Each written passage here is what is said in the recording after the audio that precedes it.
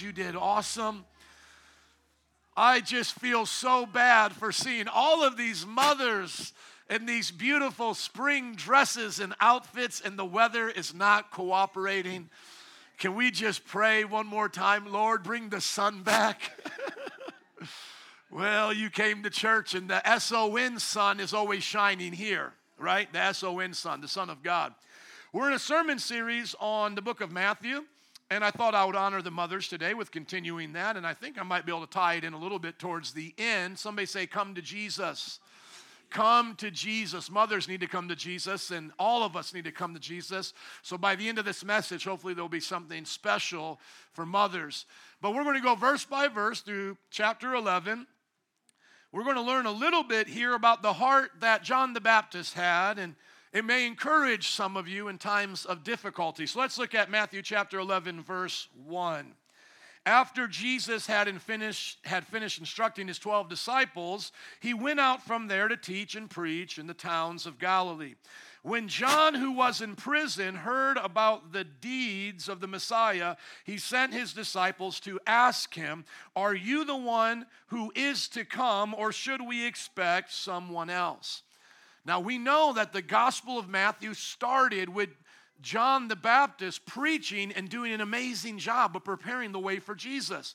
He actually calls out who Jesus is. He says, this is the Lamb of God slain before the foundation of the world. That's the book of John. And in Matthew, he says, this is the one I'm not even worthy to untie his sandals. But what has happened now in chapter 11 from chapter 3, where he's questioning, is this really the Messiah? What had happened was he got arrested for calling out a political leader named King Herod for having an adulterous affair with his brother's wife. Everybody go, ugh. No, you don't want your sister-in-law. Leave your sister-in-law alone. Amen? Now, I love my sister-in-law. She's beautiful and all of that. But you just leave that alone. That's not for you, man. Okay? So what happened was this man had an affair with his sister-in-law. And John the Baptist called it out rightfully and was put into prison. We'll learn about that later and how that sister-in-law actually leads to him being beheaded by having her daughter dance dirty before the king. The Bible's real, y'all, just to let you know. The Bible's been here before Maury Povich and stuff like that, okay? Before Jerry Springer, there was the Bible. The Bible's very clear about sin and people wiling out, okay? So we see here that John's in prison. We just get a taste of the story. We'll get more of it later as we hear about his death. But what we now see is that he's dealing with doubt. He's in prison, more than likely a dungeon. He's probably being very malnourished, mistreated, possibly beaten.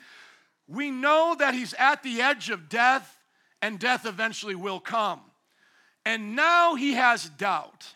And the doubt is Jesus who I thought he once was?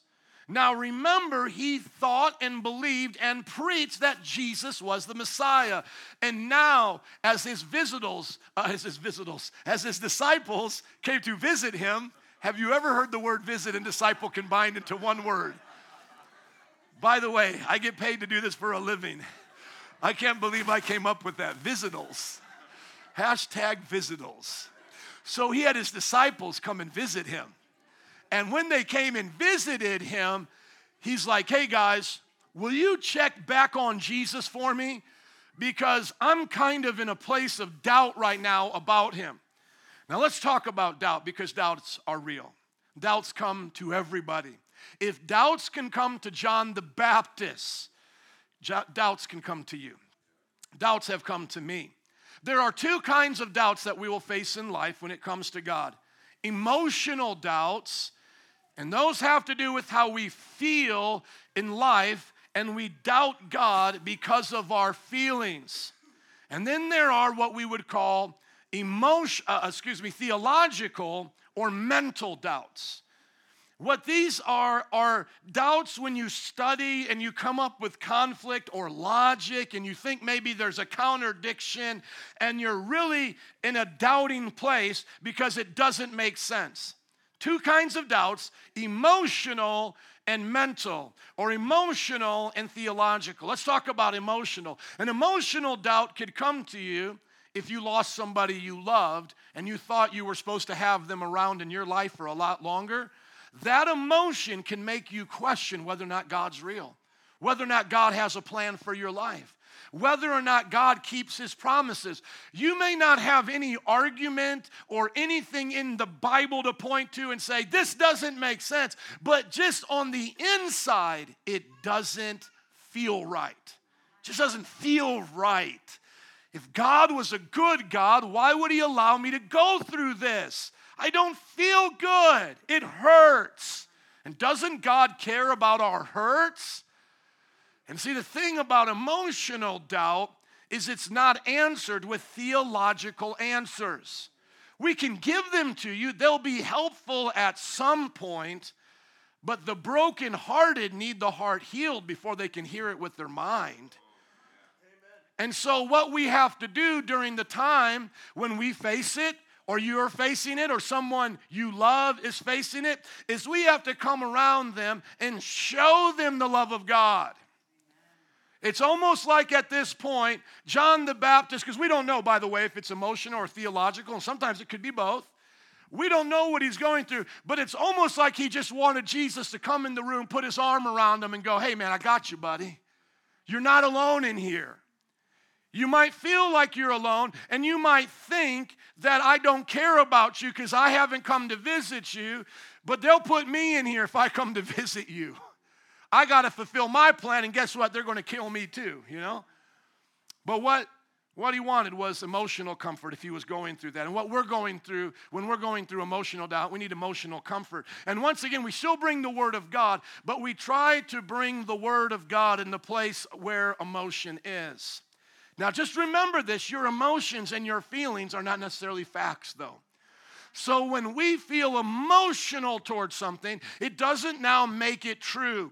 And so during that time, we need to take a step back and begin to realize I'm feeling this way, but that doesn't mean it's true. We don't want to suppress the feelings and say, well, the feelings can't be real. No, feelings are real, and they need to be felt. But at the same time, that doesn't mean we validate them and put them on the same level of truth. Let me give you a couple helpful hints if you're ever facing emotional doubt. Let people know, number one. Let people know. Let people pray for you. Let people encourage you. And then step back and look at God on the good days. And remember, he hasn't changed just because you're having a bad day. And so a couple ways to think about this in big picture is someone in this room has already lost a loved one and they're still serving God. So that means if you've lost a loved one and that bad day has come to you, you'll make it through like them. Another thing to remember is that whatever you're facing right now will not last forever. It won't. Now, some people may say, I've been depressed for a long time, Pastor. It feels like it's going to last forever. Well, that's what we're going to help you. Good pastors, good counselors. It doesn't have to last forever.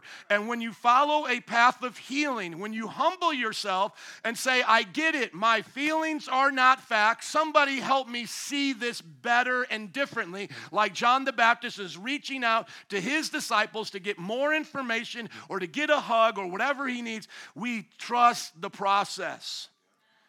And so I could talk about going through emotional doubt. I didn't have any theological doubt, but about 6 years ago, I was at my heaviest.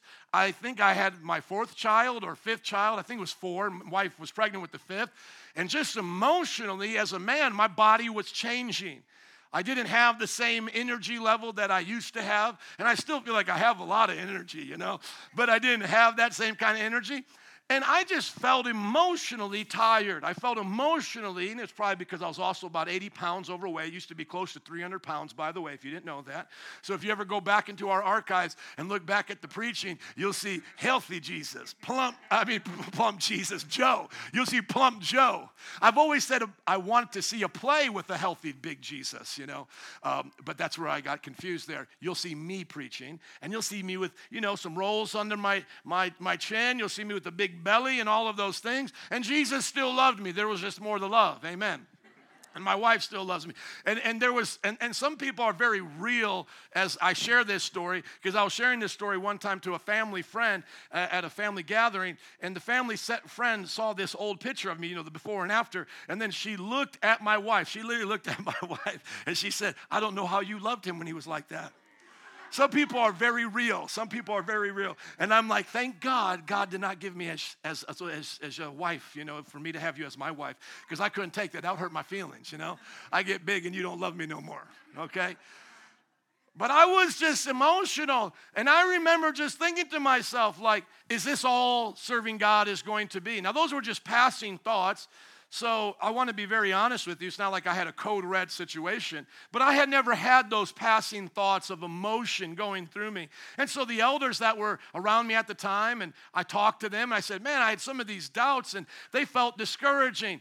But each day I felt those doubts. I gave them to Jesus. I talked to my wife, and I let the Lord heal me from any kind of thing that would go on beyond that. And so sometimes you got to catch your doubts before they run away.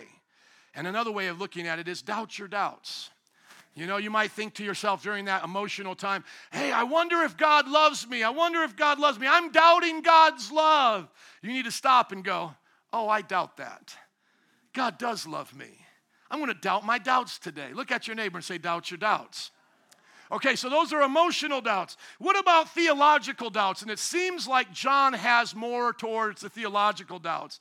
I just say that because the question that he asked gets a specific answer. So it seems like Jesus is not just giving him a hug saying, hey, dude, you're going to be all right. Don't be scared here. Jesus actually gives him a very theological answer. So let's look at verse 4. Jesus replied, go back and report to John what you hear and see. The blind receive sight, the lame walk, those who have leprosy are cleansed, the deaf hear, the dead are raised, and the good news is being proclaimed to the poor. Blessed is anyone who does not stumble on account of me. So he gives him this theological answer. He gives him the depth of Isaiah chapter 61, which we don't have time to get into today, which Jesus specifically is fulfilling. And Luke's gospel, Luke talks about Jesus reading that passage, and he says, the Spirit of the Lord is upon me because he's anointed me to basically do everything right there. And so what he's saying back to the theological doubts of John the Baptist is, I am who God said I am. Now, why would John be doubting that? Because the Jewish people at this time believed in a Messiah that would come and do these things, yes, but would also be a conquering king like David.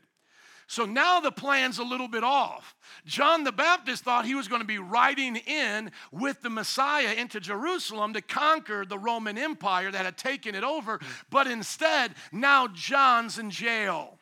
And John knows he's about ready to die. And he eventually does die. And so he's freaking out a little bit. He's like, hold on here, man. I thought the Messiah was going to do all of these things. Why isn't he doing that? Why is he abandoning me here? Aren't we supposed to be seeing the war and the judgment and the Armageddon? And what Jesus does here is simply divides his comings into two separate comings with two different purposes. The Jews combined them into one. In the first coming, they thought Jesus was going to heal and Jesus was going to destroy. Jesus was going to preach and Jesus was going to judge. They thought the Messiah was going to do it all at once. But Jesus was showing him that there's a first part in his first coming, and then eventually there's going to be a second part with the second coming. The first coming is for Jesus to do all of these wonderful miracles, to preach and teach, die on a cross for our sins, resurrect, give the church the gospel so that the gospel could go forth to the whole world, and then the end would come with judgment and all of those things. And now it wouldn't just be Jews and a few people in Jerusalem, but it would be billions of us from every nation, tribe, and tongue. And can I hear all my non-Jewish people say amen to that? Amen. So aren't you happy the story didn't end 2,000 years ago with a handful of Jewish people? And so I think about theological doubt as something that maybe you just don't understand. It doesn't mean that the Bible is contradicting itself. It's just maybe you don't understand the Bible. You see, theological doubt, I believe, is always resolved with true biblical study. They just had it confused. It's not that it was wrong. It's not that the Bible said something wrong and now they could point to it and go, this is not the way it's supposed to be. No, they were wrong. And so what do we see with theological doubt? Somebody goes, Pastor, I have a question at this thing in the Bible. Is the Bible wrong, or is it their understanding of the Bible wrong? What I have found out over 20 years of studying the Scripture, dealing with people with theological doubt, it is never the Bible is wrong. I've never seen it proven wrong. And trust me, I have listened to the best of the best try to come against Christian theology. I've listened to other religions like Islam and so forth attack the Bible. I've listened to atheists try to put down the Bible. I've watched the history shows just like you. Did Jesus exist and all of these things? It's never that way. Honestly, when you look at the Bible, you treat it as a history book and you begin to evaluate it and you test it, it comes back true every time. Let me just give you one example, just one example. They thought that the Gospels, all of them, Matthew, Mark, Luke, and John, were all written after 70 AD. Like there's just no way they could have been written before 70 AD. The reason is because three of those Gospels, Matthew, Mark, and Luke, all mention Jesus giving a prophecy about the destruction of the Jewish temple. And so they said to themselves, of course nobody can know the future. We don't believe in miracles. This had to be written after the fact. Now the disciples are putting it in the Bible to say, look at our Jesus. He predicted this, and now no one can prove it otherwise. This was popular in the early 1900s. It's not popular anymore. You want to know why? Because archaeology has proved that our Gospels were from around the 40s and 50s and 60s. Even the oldest Gospel, John, they say could possibly be written at 90 AD, but some put it much earlier than that. But the three major Gospels that mention the destruction of the temple all come 10, 20, 30 years beforehand. They used to think to themselves, that's impossible. How could that be true? But archaeology proved it to be true, that our Jesus was able to do these kinds of things, predict the future. And so let's go back to John the Baptist. He's in prison now. He's doubting, and we don't know whether it's emotional or theological, maybe a combination of both. And then Jesus gives him this proclamation of what he is doing and says, go back and tell him. And let me just end with this. Can I get everybody's attention? Can I get everybody's attention? The best thing you can do in your doubts, whether it's emotional or theological, is trust what God is doing in others' lives when you don't see it in your own life. You may not always see a miracle, but listen to those who are having the miracles. Don't become so bitter that you think miracles aren't happening because they're not happening around you. Listen to what others are saying. Maybe you have theological questions that haven't been answered yet. Don't give up on God. Trust those around you who have begun to get their questions answered. Because in the middle of your doubt, if it's emotional or theological, you'll have nothing good coming out of just throwing it all away. Hold on and wait for the answers to come and trust that others are finding those answers even if you haven't yet. And so here's what I did in my emotional doubt. I let God, pour his love on me. I spent time with him, prayed, worshiped, and all those things. But I began to read stories about pastors who went through similar times that I went through. And I began to realize I felt like John the Baptist. I'm here in Chicago going, man, it's been this long. I still haven't seen all of these thousands of people come to Jesus yet. What am I supposed to do? And so I began to send out my questions, as it were, to John Wesley. And John Wesley was a famous preacher of the past. And I could just hear John Wesley coming back through his journals going, God was faithful to me, Joe. Be patient. The blind are seeing. The deaf are hearing. The gospel is being preached. And I began to think about like Carlos Sinacandia in Argentina, who filled the stadiums there, the soccer stadiums during the 90s and the revival there. And Steve Hill and these other people of our modern times. Because as I sent out my emotional, feelings to the Lord, he sent me back the testimony of pastors who have seen God in his goodness. And see, John the Baptist then had to trust them. because John the Baptist didn't see what was going on. He's in that deep, dark dungeon. And so can I just ask you, whether it's emotional, whether it's theological, trust God and his people. Your healing is coming. Your answers are coming. And it's going to come through the testimonies and the church of Jesus Christ praying for you, reaching out to you, teaching you. And you will get over those doubts. And one day, you'll be from the outside looking into someone going, hey, I know what it's like to be there. We may not know what everyone's pain feels like. I get that. I don't want to be flippant on that. But when people are in despair or doubt and be like, hey, I got good news for you. It's not all dark and gloomy. Not everything is like that. There is a sun shining out there. Jesus is walking on the water, man. It's going down out here. Trust me, and it's coming to you. Your blessing is coming. Your healing is coming. Your answers to prayer are coming. And in this sense, I truly believe that John the Baptist can now face his martyrdom with courage. Because for him, that was the greatest thing he could do. He had already said, I must decrease, that he must increase. He had no problem dying for his Messiah. He just wanted to make sure it was the right person to die for. Amen? Can I hear an amen to that? Amen. That's powerful. Verse 7, now Jesus begins to talk about John the Baptist, and I love it because this gives us a taste of what I think he'll say about us on Judgment Day, because each one of us will give an account, and Jesus will talk about us and how he's seen us in this world. Here he talks about John the Baptist. He says, as John's disciples were leaving, Jesus began to speak to the crowd about John. What did you go out into the wilderness to see? A reed swayed by the wind? If not, what did you go out to see? A man dressed in fine clothes? No, those who wear fine clothes are in king's palaces. Then what did you go out to see? A prophet?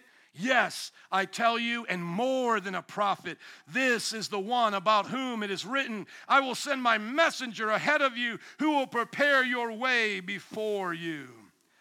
The Bible is so clear that John the Baptist was to prepare the way for the Messiah. Now look at verse 11. Truly I tell you, among those born of a woman, there has not risen anyone greater than John the Baptist. Let's just pause right there before I finish the rest of that verse. Isn't that amazing? John the Baptist was so faithful to Jesus that Jesus says there was no one greater of women that has been born than John the Baptist. Why is that? Because John the Baptist got to see Jesus in person and choose to submit to Jesus, not do it his way, do it Jesus' way, even unto death. And why would that be hard? Because the Jewish leaders were doing the exact opposite due to pride. You see, those who have a lot of authority and have a lot of privilege, it's hard for them to give that up. It's easy for you to take out the garbage here at church when you're a janitor on your job, okay? But if you're the owner of your company and then you come here and the church asks you to take out the garbage, you might get a little bit offended. You get what I'm saying? If you're already a house cleaner on your job, you might not have a problem cleaning the house of God. But if you're the manager on your job and you tell everyone to clean the houses or clean the company, you might have a problem when God asks you in the house of God to clean the house. Are you listening? And you see, when you're in charge, it's easy to give people orders. It's hard for you to step down from that place of authority and to do the menial tasks of a servant. I even see that as myself, as a pastor. You know, we have so many people that are willing to help and to clean, just as that example. And sometimes I'm coming in from the parking lot and it doesn't look right. It's very easy for me to say, brother, can you please come and pick that up? And that may be the best thing to do because I have a meeting and I have to do things and that person's there to help and that's great. But sometimes God says, hey, you're not too busy, Mr. Big Britches. Why don't you stop and pick it up? And oftentimes, when I stop and I pick up that piece of garbage and I'm walking it to the garbage can, I'm reminded that I'm never greater than that. I can have a position, but my position doesn't make me great. Your position doesn't make you great. What makes you great is who you are here. That's why you could be fired from that highest position, start all over again, and you would go right back to that position. But there's some people that don't have any integrity to keep a position like that. You see, those who are leaders are going to remain leaders no matter what situation they're in. And so I think John's great humility, even beyond Moses, this is a big deal. Born of women. Moses was born of a woman. He's even considered greater than Moses, who was at that time to be considered the meekest man that walked the earth. I believe it's because he never tried to hold on to Jesus' coattails to get something out of it. It would have been so tempting for him, as he's the one preparing the way for Jesus, to kind of like make Jesus his sidekick or try to be Jesus' sidekick, but he was willing to lose it all just for the fact of Jesus coming forward. I think we have to understand how great humility is. But now watch this. No matter how awesome he is, look at what it says. From born of women, there has not risen anyone greater than John the Baptist, yet whoever is least in the kingdom of heaven is greater than he. Ooh, look at your neighbor and say, I'm greater than John the Baptist. Oh, I know it sounds prideful. I know it sounds like you cocky right now, but Jesus gave you permission to say it. Look at your other neighbor and say, I'm better than John the Baptist. Oh, man, that feels wrong. How can I say I'm better than John the Baptist? How can I say I'm greater than John the Baptist? Can I tell you? Jesus said, in the kingdom of God, we get the Holy Spirit to come live in us, to have an intimate relationship. We're not better in the sense of being more humble. Some of us don't have the humility of John the Baptist, but we are better off than this great man of God ever was, because there are two distinct covenants in the Bible. One is old, one is new. And Jesus is very clear that the new is better than the old.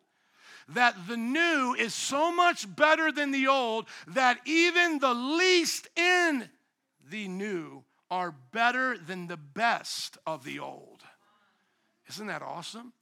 Now think about that, because some of you think it's the other way around. Man, I wish I was John the Baptist, got to see Jesus at the baptism, hear the Father talk, see the dove come down. I would never doubt, his messiahship. No, John the Baptist saw all of that and he still doubted. You might say, oh man, I wish I could be Moses, or at least around the time of Moses, seeing the Red Sea part, manna every day. I like the way Jared said it. It's like God gave him frosted flakes every morning. Because it said the manna was a little sweet and crispy, So they got their frosted flakes. Just go to the calf, get a little bit of milk, put it in there. I love that. But listen, the Bible says, no, y'all got it twisted. If you look at John the Baptist and Moses as the greatest in the old covenant, like they reached, let's say we're talking like a video game. Let's say they reach level 10. The Bible says in the kingdom of God, even the least are greater than them, because they start at level 20. Why do we get that benefit? Is it because we are intrinsically better than John the Baptist? No. John the Baptist was a human born into sin just like us. And like I said, John the Baptist's character might have been better than some of your character here. So it's not something you're earning or deserving that you get this upgrade where these gentlemen didn't, or men and women of God didn't. The difference is Jesus.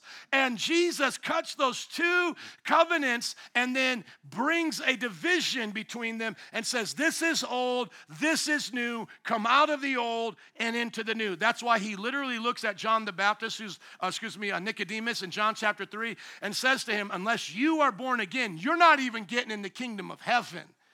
And that was a great Jewish man, because the born-again experience was a new covenant experience that Jesus wanted to give us via the Holy Spirit. And so today, I want everyone to get this. You have a relationship with the Father via Jesus the Son and the Holy Spirit in the new covenant that is greater than anything they had in the Old Testament.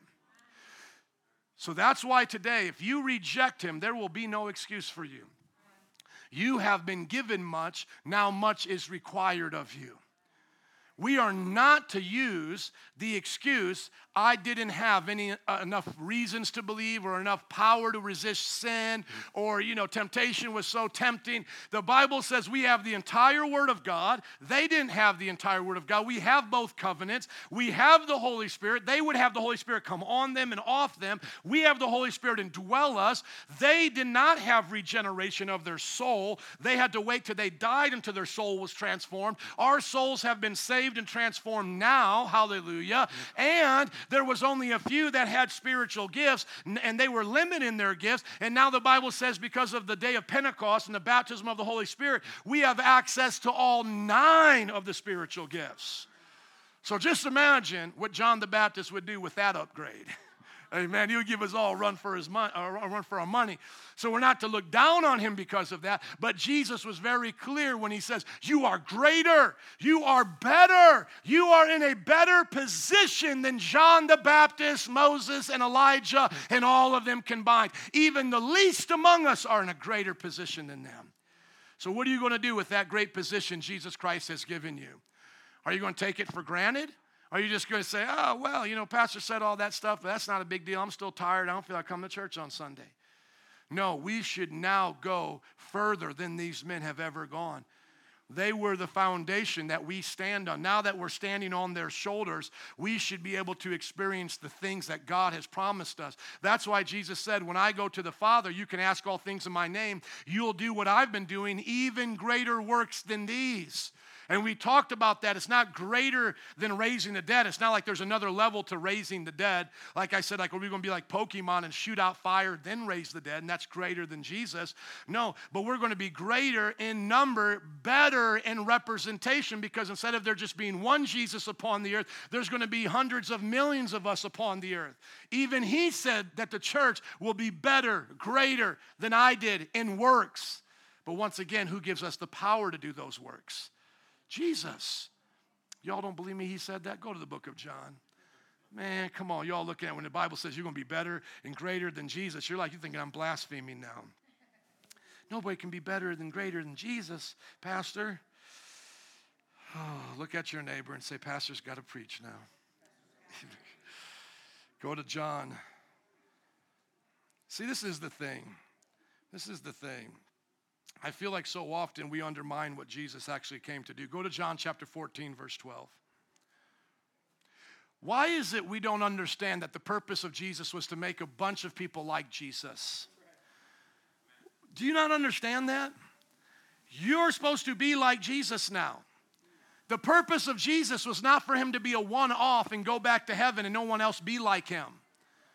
We're all supposed to be like him. Amen? I know I got some of you getting this, but I want everybody to get this. This is Jesus talking. Red letters. Very truly I tell you, whoever believes in me will do the works that I have been doing. They will do even what? Greater works than these, because I'm going to the Father. So did you know you're supposed to do greater works than Jesus? That shouldn't be blasphemy to you. Trust me, I honor the Lord. I don't even like OMG on Facebook or a text, okay? I am not going to blaspheme my Lord and Savior here. He told us this. He said, guys, you're going to do greater. You're going to do better.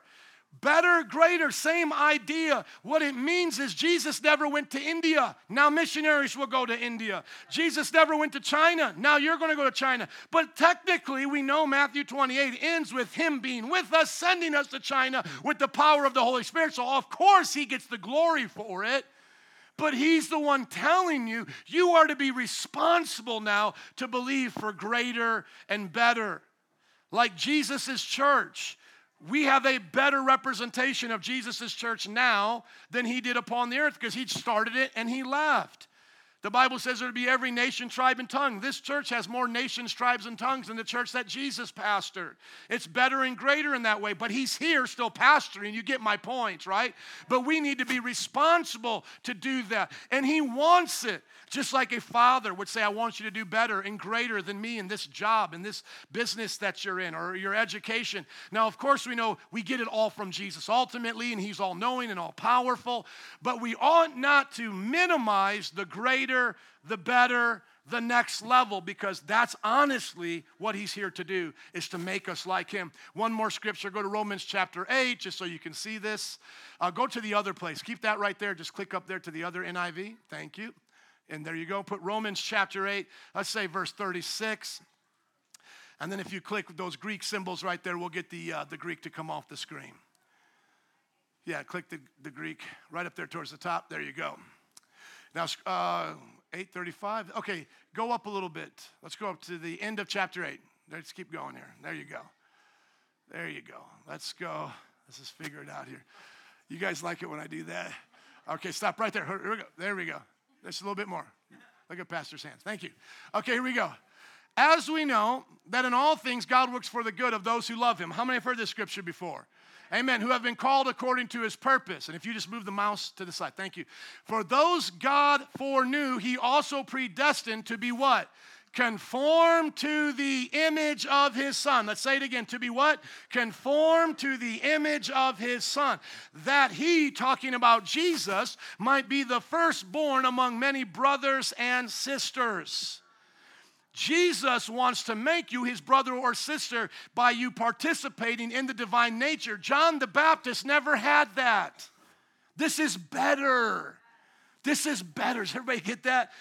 The book of Hebrews says the new covenant is so much greater, it's incomparable to the old covenant. The old covenant is literally looked at like a dead donkey, and the new covenant is like you being in an F-22.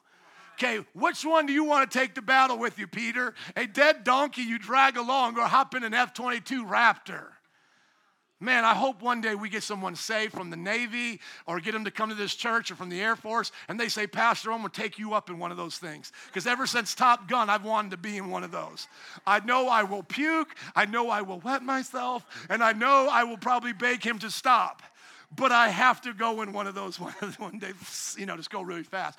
But yeah, do you want a dead donkey to go to war, or do you want an F-22 Raptor? I mean, this is the difference between the old and the new. And so it's all because of Jesus. So no one take me out of context saying that we all become gods. And, that's actually what Mormons believe. It's this idea that Jesus is a God, and then we become gods, and now we have our own planets, and then in those planets we're like God was to us on this planet. That's nonsense. I'm just saying we have a better, a greater covenant than the old covenant. That's why John the Baptist is not even comparable to what we get now. And then we do greater and better in works than even Jesus, because Jesus went to heaven to start the entire church. Jesus fed 5,000 twice, right? Like 5,000, I think the other time was 4,000. We have people that are Christians right now sending freight line ships with tons of food to nations right now. Do you understand? Amen. But still, he made it out of that way. We got to get better in that way. Amen. Like he made it out of the basket, multiply that. Okay, now that you think I'm not blaspheming, but I'm rather challenging you to be great for God, let's go back to the passage, please. The Bible then says, verse 12 of Matthew chapter 11, for from the days of John the Baptist until now, the kingdom of heaven has been subjected to violence, and the violent have been raiding it. The King James says it like this: the kingdom of heaven suffers violence, but the violent take it by force. And so what it's saying is there are people persecuting the kingdom of God, there are people coming against the kingdom of God, but there are people fighting to get into the kingdom of God. So just as there's a force going against it, there's a force coming into it. So let me ask you a question. Are you more passionate about being a Christian than the world is about hating Christians? Are you more passionate about being pro-life than they are about being pro-choice? Are you more passionate about being pro-family and understanding genders and sexuality as one man and one woman in marriage than they are about pushing LGBTQIA? You see, we are to be violently, as a passionate people, invading the kingdom of God and then bringing it to the kingdom of darkness, in which the gates of hell will not prevail. Remember, the gates of hell is where we fight and do our battles.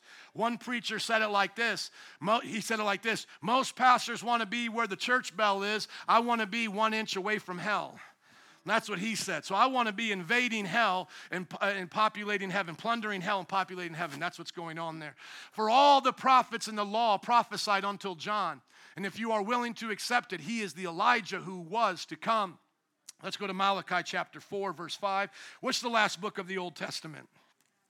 What's the last book? Shout it out if you know it, please. Okay, Malachi. Go to Malachi chapter 5, almost the last verse of the last book of the Old Testament. This was before 400 years of silence. John the Baptist is the one who breaks the 400 years of silence, so he's very important. Let's see if God keeps his word. See, I will send the prophet Elijah to you before that great and dreadful day of the Lord when it comes. He will turn the hearts of the parents to their children and the hearts of the children to their parents, or else I will come and strike the land with total destruction. Do you remember last week when we talked about when Jesus said, you will not finish going to the disciples, you will not finish going until in all the towns of Israel before I come back? Do you guys remember that? Some of y'all just tired. How many remember that? Can I hear an amen? Otherwise, we'll go back and read it. Okay? And remember I told you there's only really two ways to take that. That it's going to be the second coming, or it had to do with the destruction of Jerusalem. And if you remember, I said it couldn't have to do with the second coming because the second coming hasn't happened yet we've gone to all the towns of Israel. You guys remember that? Thank you for paying attention, Cynthia. I love you for that. Amen. Was that you who said that's right? Thank you. Okay, so I make sure I give credit to the right person. Okay. But if we say, well, he came back and they hadn't gone to all the towns of Israel, what event do we point to and say was Jesus coming back? Where did he come back? This gives us the indication of when he came back. It was, in fact, the destruction of Jerusalem, because here it says, he comes to you before the great and dreadful day of the Lord. The day of the Lord was judgment upon the Jewish religion, the Jewish people, and that's why they had their temple destroyed. From that point forward, Jewish people could no longer follow the Jewish religion according to their Bible. Out of the 613 laws that God gave Moses, over a quarter of them have to do with their temple. When Jesus died on the cross, the temple split in two. That showed you now that, the temple veil split in two. That meant that they could now come into the Holy of Holies, not through the temple, but by being the temple through the Holy Spirit, okay? And so now Hebrews, written around 60 AD, about 10 years before the destruction of the temple, says that this old covenant is now passing away. It's about ready to go away, and it's going to be obsolete. And that happened when the dreadful day of the Lord came upon them. Just as in other times when God used other nations to judge Israel, when God used Rome to judge Israel and destroy the temple, that was his sign that the new covenant was official and that now Jews, like Gentiles, had to become Christians to be right with God. Now, does he still promise the Jewish people the land and things that they can receive? Absolutely. But Jews without Christ, from that point forward, will die and go to hell. Jews must have Christ like you have Christ. Can I get an amen for that? Amen. So go back to Matthew. This is all very important. Jesus is not just spouting Old Testament scripture to make you think he's cute, okay? He's not like some of you who share memes who have no idea where that passage came from, you know? I know the purposes and plans I have for you. Oh, that's cool. I'm going to share that. You know what the purpose and plan for Jeremiah was? To preach the gospel and be thrown into a pit. Okay? So be careful about what you're sharing if you don't understand the context, okay? So the context of Jesus saying, if you're willing to accept it, he is the Elijah who was to come. What does that mean? Elijah has come. Dreadful day of the Lord is coming. That's why in Matthew 24, Jesus starts prophesying, these walls, boys, of the temple, they're all going down. And when it happens, you better run fast and get out of Dodge. He tells them what to do even at that point. This is serious. He's saying, your Elijah, your prophet has come. And now the dreadful day of the Lord is following right behind him. Now look at what he says. He says, whoever has ears, let him hear. Somebody say, I'm listening. Amen. We're listening to the word. To what can I compare this generation? He's going to tell them why they're going to deserve their judgment. They are like children sitting in marketplaces and calling out to the others. We played the pipe for you, and you did not dance. We sang a dirge, and you did not mourn. For John the Baptist came neither eating nor drinking. They say he has a demon. The Son of Man has come eating and drinking. They say he's a glutton and a drunkard and a friend of tax collectors and sinners. But wisdom is proved right by her deeds. I want you to be honest with me. How many of you understand that passage? If I was to ask you what that means about the children calling out, one asking for a happy song, another time they're asking for a sad song. If I was to ask you what that means, how many of you would be able to explain that to me? Raise your hands, please. Not very many, right? It's a little bit confusing, isn't it? It makes a tremendous point. Let me make it for you very clear, because the Bible says right before he said that, listen, right? He's saying, you got to listen to this. This is a big point. Imagine you go downtown. You see the guys playing the buckets. You ever see those guys playing the buckets? Okay. They play the buckets. They play a happy song. Let's say people are walking by and they go, you're too loud. You're playing too much of a happy song. I don't want to hear it. Now play me a sad song. And let's say they play the buckets all sad. Now somebody else walks by and go, that's too sad. I don't like hearing the sad song. Play me the happy song. And then now what do they say? I'm damned if I do. I'm damned if I don't. And so what Jesus is saying here is, I sent John the Baptist to you super serious. He was all business. When you went to hear him preach, he was not playing around. He was not telling you jokes. He wasn't hanging out with your kids and going to your birthday parties. He was very serious with you, and he looked crazy because he ate wild locusts and honey and wore camel's hair. And y'all didn't like that. You thought he was too serious. When you came to hear him, you were like, man, I wish he would lighten up a little bit, hang out, have some wine at the party with us. And then Jesus said, but I came, and now I'm having fun with you. I'm making gallons of wine at the party. I'm hanging out in the Pharisee's house. I'm hanging out with prostitutes and sinners. And then now you're saying I'm a drunkard and I'm a glutton. Basically, we were damned if we did and damned if we don't. You see, I have to start with a better example now. Sometimes in my marriage, I'm damned if I do and I'm damned if I don't. Let's take out the word damned because none of us are going to hell. Let's put it like this. I'm persecuted if I do and I'm persecuted if I don't. Because my wife will say to me, you know what, I just need you to be with me right now. Just be with me. And then I'll come and hold her and hug her. And she'll be like, I need my space right now. I need my space right now. And then I'll walk away. She'll be like, what are you doing? I told you to come be with me right now. And I'm like, I tried to be with you, but you told me you want your space. I'm judged if I do, and I'm judged if I don't. Come on, can I get an amen if anybody's been in a marriage relationship like that? And oftentimes, it's the same way in church. There were two situations that happened in my life. A pastor taught me this lesson, and I'll never forget it. Two situations. One, we had a great elder in our church, great leader, but he went through some very tough times with his family, and he basically said to me, Pastor, just back off some of the responsibility. Give me some space. Let me just hang out around the church. I don't want to do all of those things. And I was like, amen, brother. You're an elder. Go to the life group, but don't feel like you have to teach it. Come to the church, but don't feel like you have to come to the altars. Do whatever you want. Eventually, he left the church because he said, you made me feel like I wasn't a part of the church anymore and I wasn't able to do anything. And you told me to sit back and just watch everybody. And I'm like, brother, it was your idea. You remember this, right? You remember? You don't remember. Okay, because I wanted you know this person. You remember. You know what I'm talking about. Okay. Then at the very same time, there was a young man who was engaged. He was excited about this relationship, and she either cheated on him, I can't remember exactly, or just broke his heart by breaking up and starting a new relationship. So I don't know if it was a cheating involved, but it was basically, her going to another man, and they were engaged, okay? And I remember he was sitting at my kitchen counter, tears coming down his face because I remember it, and them dropping to the kitchen counter. Like I remember little puddles of tears. And I said, brother, what can I do for you? And he's just like, man, I just don't want to think about it. I just want to do things for God. I got to get past this. So I said, okay, brother, we're going to put you in the ministry. We're not going to hold back anything because he was basically our youth director. I said, okay, we're not going to sit you down. We're going to have you plow through this. We're going to keep your mind occupied. He leaves the church. All they did was burn me out. They didn't get time for me to grieve over this loss. And I remember calling my pastor. I was like, Pastor, what is going on with these people? I used to have perfectly brown hair before I started pastoring. Just look at this now. By God's grace, I love pastoring you, but look at what has happened. I said, Pastor, what is going on?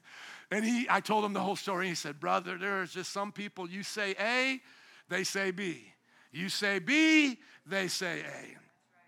And that's what was going on with this culture. They said, oh, we want it serious. When they had it serious, they didn't want it. We want it to be fellowshipping, hanging out. Oh, no, we don't want that. Really what it was, they didn't want the word of God anyway it came. Amen? Let's not be like them. Verse 20. Verse 20 teaches us how we can now come to Jesus. Amen. How many want to come to Jesus today? Because we don't want to be like these guys. Look at this. Then Jesus began to denounce the towns in which most of the miracles had been performed because they did not what? Repent. See, that's not how we're supposed to come to Jesus. Going, Jesus, you didn't give me enough proof. I have literally heard atheists say this. When people ask them in the debates, they go, excuse me, Mr. Atheist, what would you say if God was real and you meet him on Judgment Day? You know what they'll say? I've heard people say, I didn't have enough proof to believe in you. Don't send me to hell. You didn't do a good enough job. It's your fault. You see, I've heard them be that sassy. No. You don't get away with that here. Don't come to God with your pride. Come to him with your repentance. Maybe there's something wrong with you. Maybe there's something wrong with the way you're thinking to why this doesn't make sense, okay? So sometimes people also say, Jesus only rebuked the religious people. He was always like really nice to everybody else. No, he was nice to everybody, including religious people like Nicodemus, but he was also rebuking to everybody like Nicodemus and the woman caught in adultery because he told her, go and sin no more. So listen here, it's not just religious or it's not just hypocrites. It's the whole towns he begins to rebuke, including sweet little grandmas in that town, to the religious in that town, to the wilding out cousin Flacco in that town, cousin Vinny, all of them get condemned here. Watch. Woe to you, Chorazin. Woe to you, Bethesda.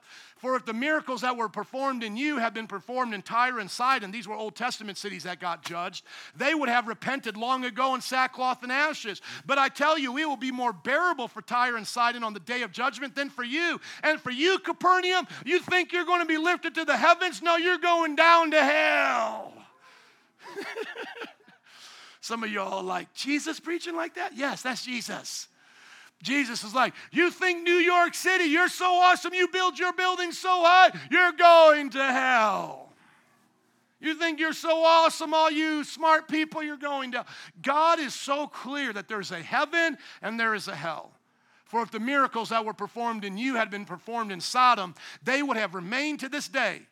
But I tell you that it will be more bearable for Sodom on the day of judgment than for you. Why is that going to be so much harder? Because they were given more. What do you think God's going to say on the day of judgment to us? You guys had the Bible. You had churches on every corner. You had pastors that were awesome, pastors that loved you, that cared for you, and you still didn't listen. There will be no excuse on that day. Now look at verse 25. At that time, Jesus said, I praise you, Father, Lord of heaven and earth, because you have hidden these things from the wise and learned and revealed them to little children. Yes, Father, for this is what you were pleased to do. Isn't that awesome? God is saying you have to humble yourself like a child if you want to get it. And he says, I thank you that you made it that way. You want to see a scripture about the divinity of Christ? Here it is. All things have been committed to me by my Father. How many things does Jesus have from the Father? All things. If the Father is all powerful and Jesus has all power that the Father has, what does that mean Jesus is? All powerful. It means he's God, right? You can't have everything of God unless you're God. Now, do we worship two gods? No, we worship one God in three persons, but they equally share the power. They equally share the knowledge. Because if the Father has all knowledge and he's omniscient, and the Son has all the Father's knowledge, then what does that mean about the Son? He is what? Omniscient, all-knowing. And if the Father can be all places at all times and acting in history, sustaining the universe, what does that mean about Jesus? That he's also in all places and all times omnipresent. Isn't that just amazing? All things have been committed to me by my Father. Now watch this next one right here. This might make your Hindu neighbor a little mad, your Buddhist neighbor a little bit upset. They might feel like you're judging them, but you've got to be honest and tell them what the God of heaven and earth said, because he's their God, whether they acknowledge it or not. They're going to stand before him on judgment day. Listen to what it says, because we love I'm the way, the truth, and the life. No one comes to the Father except by me. That's John. But listen to what he says in Matthew. No one knows the Son except the Father, and no one knows the Father except the Son, and those to whom the Son chooses to reveal him. Woo! Come on, somebody. No one can know God except from Jesus, because Jesus is the only one that knows him entirely. The Father God. As the Son of God, he knows him entirely. And how do we get to share in that relationship? By the Holy Spirit of God. That's why it ends. That's why Matthew will end his gospel with Jesus' words.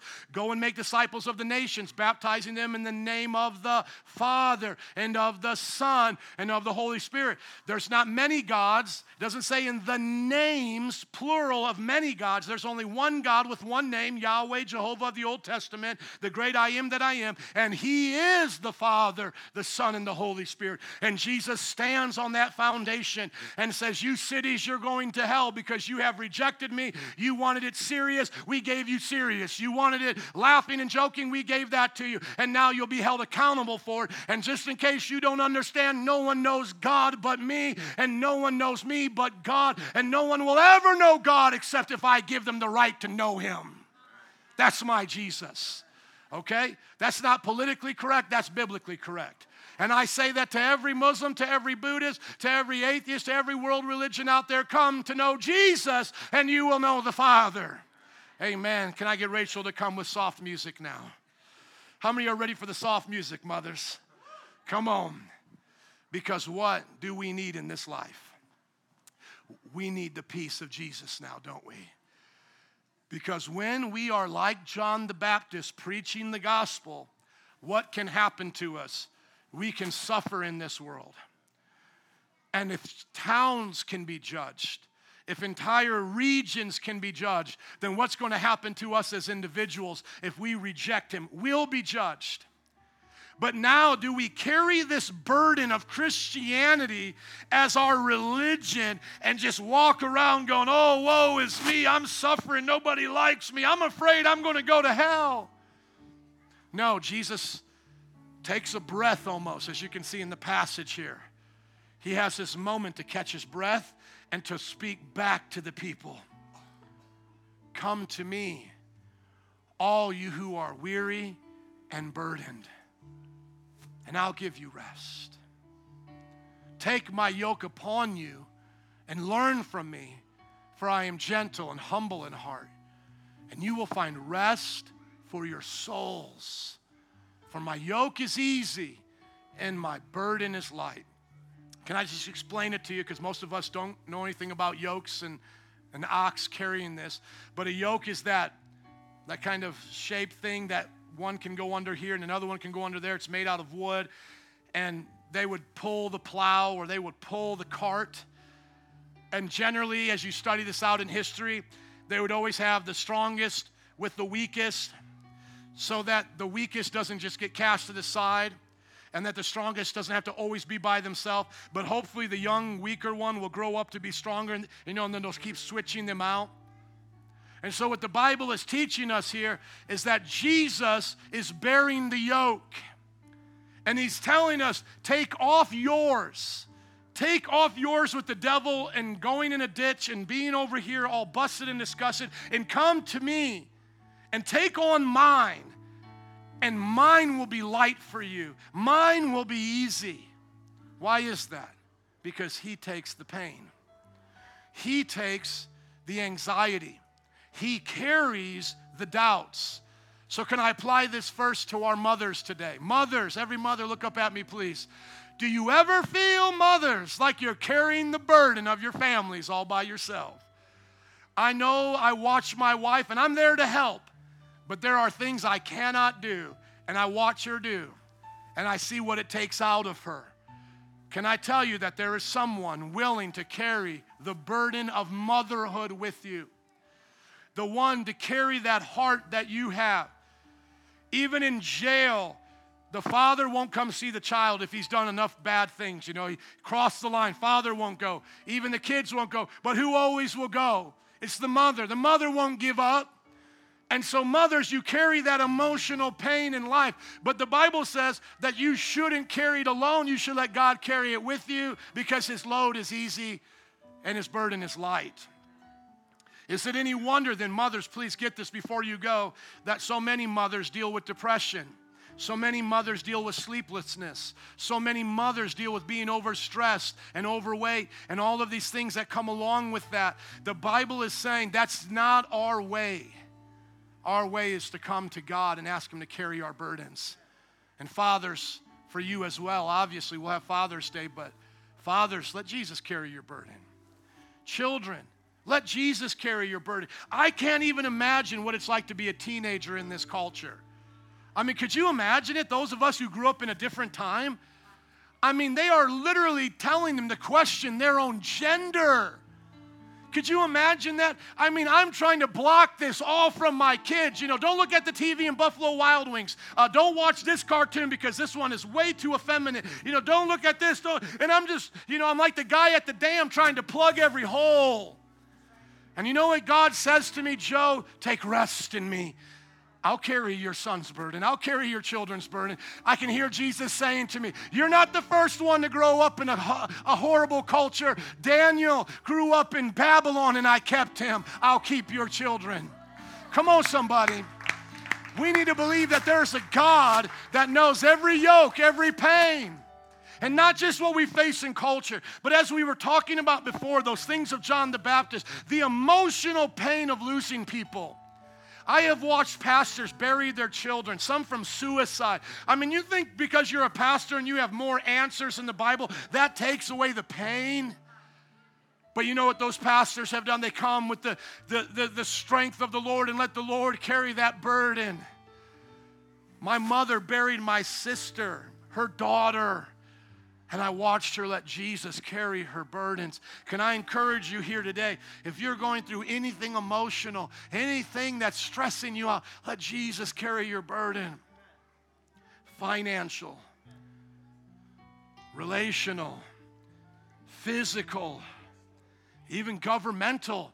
Some of you are carrying the burden to get your green card. Hallelujah. Let's keep it real in this church. Amen. How many know that there's some real tough things going on with immigration right now? Y'all quiet up in this church. Y'all acting like I'm preaching to an Anglo church in the suburbs right now. You acting like you don't have relatives right now suffering from immigration. Come on, don't just put it on Facebook and don't be mad because I'm a gringo talking about it. But how many of you are facing immigration issues with your friends or family? We have them in this church. Governmental, you feel oppressed. We don't have to agree on the politics right now. What we can agree with is God understands why you left that country. God understands what you're trying to do in this country, and he will carry your burden. And even if we disagree politically on how to go about it, I can pray for you because I want the best for you. Amen? Oh, thank you, Jesus. Father, can we just pray in closing right now? Father, carry our burdens. Before even the altar workers come, can I just ask you where you're seated right now to ask Jesus to carry your burdens? What are you caring about today that you need Jesus to carry for you and with you? What are you caring about today? What's important to you? What's on your mind? If you're here today and you don't know Jesus personally, even just while I'm praying and talking to us right now, would you ask Jesus to be the Lord of your life? Because you can't ask him to carry your burdens for life unless you've asked him to carry the burdens of your sin. And if you are born again today and you have trusted him to carry the burden of your sin, will you trust him to carry the burdens of your problems? A few moments right now, those asking Jesus into their heart, all you have to do is say, Father, I believe in your son Jesus. I ask you to forgive me of my sins by the blood of his cross. Send your Holy Spirit into my life to make me new. I will live for you all the days of my life. If that's you, keep praying that. For the rest of us right now, come on, do you believe that Jesus can carry the burdens of life? We'll call up the altar workers and band in just a moment to dismiss in a group prayer. But right now, what do you care about? What is weighing on your heart today?